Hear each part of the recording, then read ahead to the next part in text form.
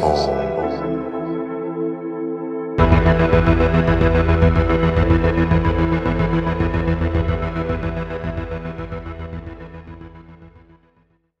what's up, listeners? My name's Tyler, and you're listening to Horror's Home Podcast.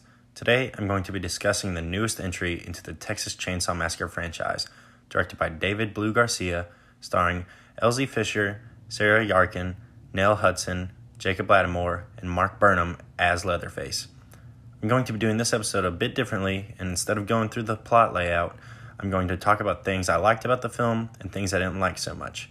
So there will be spoilers in this episode, so if you haven't watched the movie on Netflix yet, dip out now. For a brief summary of the film, after nearly 50 years of hiding, Leatherface returns to terrorize a group of idealistic young friends who accidentally disrupt his carefully shielded world in a remote Texas town. I'm going to take a quick musical break, and then I'll go into my discussion on Texas Chainsaw Massacre.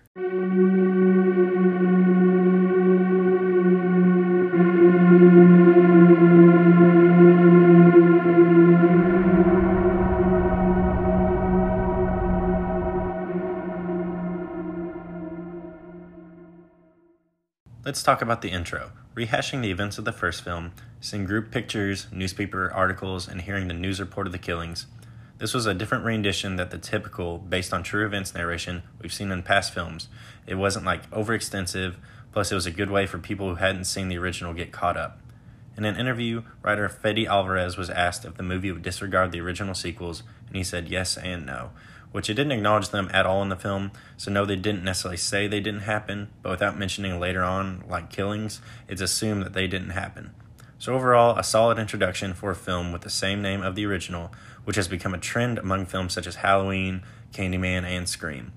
They want to reintroduce these iconic killers and films to a new audience that doesn't have to necessarily go back and watch the previous films to be all caught up on the story. So something I feel very strongly on with this movie is how unlikable these characters are. Literally, the only characters I enjoyed were Leatherface himself and Richter the mechanic. Our main group consisted of four, which was Lila, who we'll call our final girl, Melody, her older, confrontational sister, Dante, who comes across pretty neutral, doesn't really do anything to upset the audience. He's just a chef with Melody who bought the town.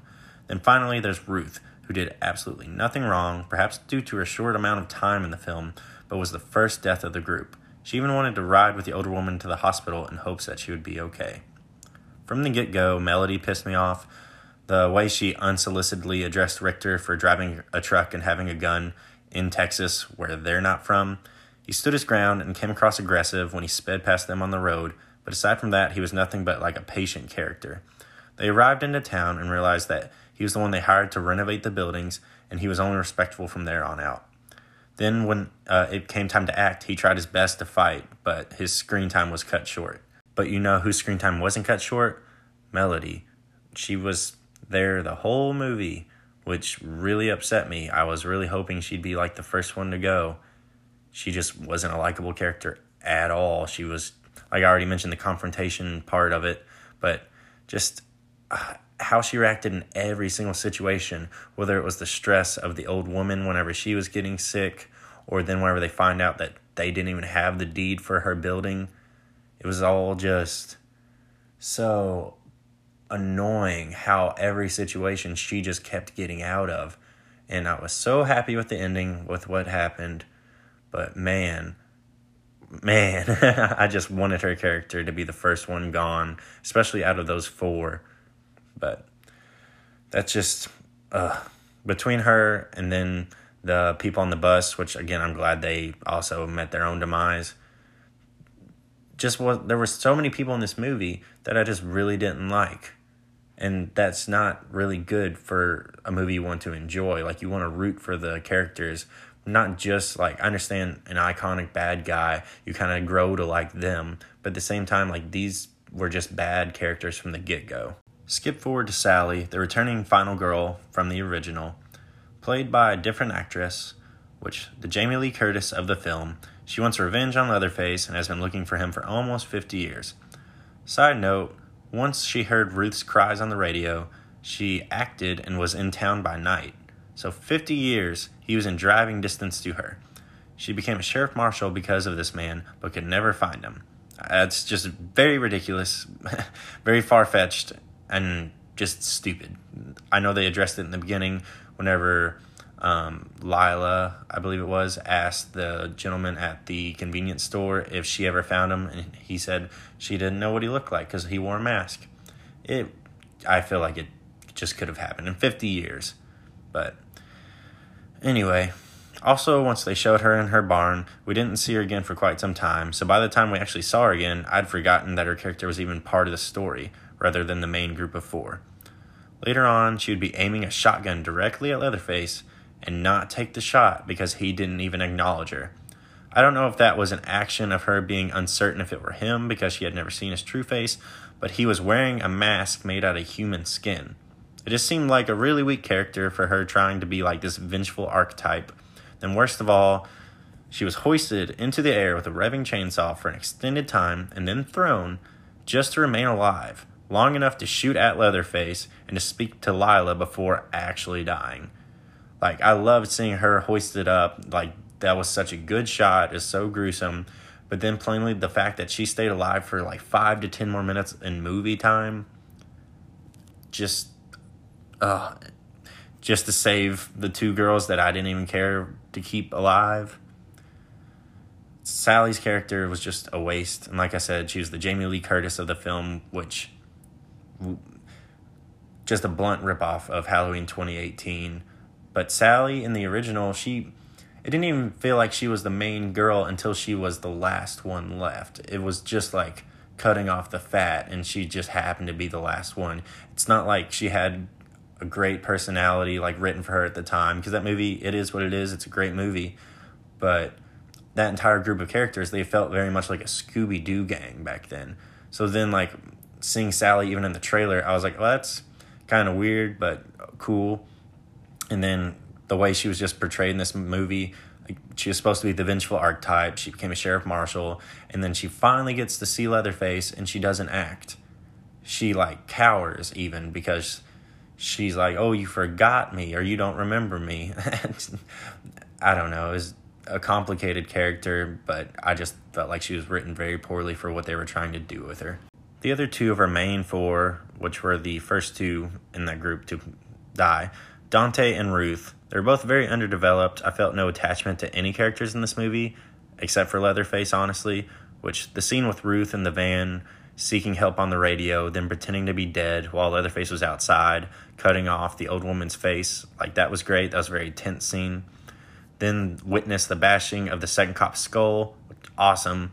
Her death came across a bit rushed, being stabbed in the stomach, and she just was immediately dead, which you might argue that might not be the case and might not happen that fast, but he did drag the glass from one side to the other of her abdomen. Dante, on the other hand, seemed like he should have been dead on impact, but he regained consciousness, and we're able to see his mutilated face revealed before his own demise, with his exposed jaw, which very graphic. Even though when he was getting bashed in, like, there was a door in the way, so it's kind of like an odd shot. I still liked it. It was tense because Melody was hiding in the other room and under the bed. But the exposed jaw, it reminded me of Olivia's fate in the Evil Dead remake, which was directed by Fede Alvarez, who produced and helped write this film. So I don't know. It'd be funny if, like, that was a recurring theme in his movies. But yeah, Ruth really just was an innocent character. Like, again, maybe it's because she didn't have much screen time, but she's like the only character I really felt bad for dying, because she just was kind of there supporting her boyfriend and her friends. Lila, who seems to be our focal point character, even though she probably gets the least amount of screen time whenever it comes to her sister and Leatherface. She was not as much an interesting character. I felt they alluded to too many things only to not deliver more information on them. We see that she was a survivor of a school shooting, yet she's interested in Richter's gun enough to hold and aim it before she has her flashback. And her sister Melody tells Lila that she has to stay with her and that her dad won't take care of her, nor can she take care of herself. Then when she was found around Richter, Melody accused Lila of having sex with him. What? Like, where's that even come from? I don't care enough about these characters to want more explanation, but I don't understand that they half-ass hinted things that had nothing to do with the story, especially when the characters aren't even likable to begin with. I would have rather had interesting characters who I want to root for, aka Aaron, played by Jessica Biel in the 2003 remake, but this story didn't deliver those kinds of characters at all. It's just, again, it blows my mind because you have to have at least one character that you actually want to succeed or last. While like all four of these, I was like, these four characters could have been killed in the first like half an hour, and then more characters could have come to replace them, and I would have been fine with it. I really just don't understand that angle at all. I don't know if that's something they really wanted to do on purpose with the whole topic of gentrifying and influencing, but it was a very odd decision regardless of if that were what they intended or not. In a location standpoint, I feel like it was a missed opportunity to take advantage of the dead sunflower field. They used it in the trailer, that's where the crash took place, and Sally discovered the demasked body, but the thought of a chase scene in such a setting sounds perfect. Imagine a wounded Ruth running for her life to the sound of a nearby chainsaw following behind. That would have been great tension. Then whenever it came to the city, there were literally only two buildings that were used, the orphanage and the theater. The theater was a nice semi-final scene, but that clearly could have been a game of cat and mouse. Like, everyone could have been running around. There could have been different settings. They could have been hiding and just knowing that Leatherface was near. Instead, whenever he was in town, he was basically just in his room. The major point of this entire story was that they bought the town, so why not utilize it and show it off for what it could have been? But this brings me to the best part of this film, Leatherface. His costume design was sick, and all of his kills were as gruesome as I'd hoped they'd be. This film is only an hour and 20 minutes, but I felt like we got to see him quite a bit of the runtime, and he really never disappointed. Well, aside from the time that he didn't kill Sally in his room, but he got there eventually, thank God. From his graphic first kill in the van to the bus massacre scene, running at Sally from the alleyway to the final grab at Melody and swiftly cutting her head off of her body, I just wanted more of him. Like, I really liked this incarnation of Leatherface. I thought they did a good job with, again, how he looked, how he moved, because he was just violent, brutal, and whenever there's just something about these slashers whenever they run out of character, especially wielding a revved up chainsaw. So I hope that whenever they move on with this story, if they move on with this story, that they will go with this Leatherface with the same actor and everything, similar costume design. I think that'd be a really good decision.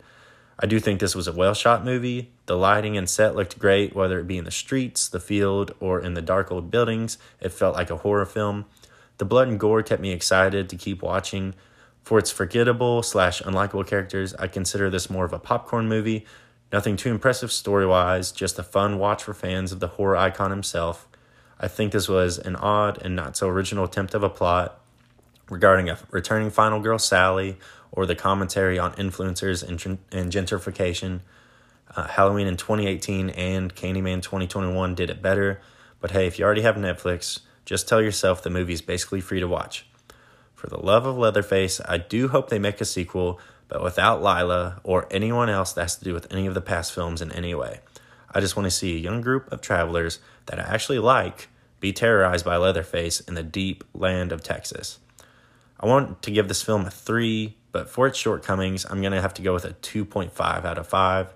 I had such high hopes for this movie, but overall, I was disappointed with what the story was that we got. But I've watched this film twice now, and sometimes I just have it on in the background. It's an enjoyable film, but there are a lot of shortcomings, and I really hope that they just learn from it. So, do you agree with my thoughts on the film? Did you like or dislike this story? Follow me and send me a message on Instagram at Horror's Home and like the Horror's Home Facebook page. Also, be sure to rate my podcast on Spotify and Apple Podcasts. It would mean a lot, and it helps it pop up for others to check out. My name's Tyler, and until next time, thanks for listening.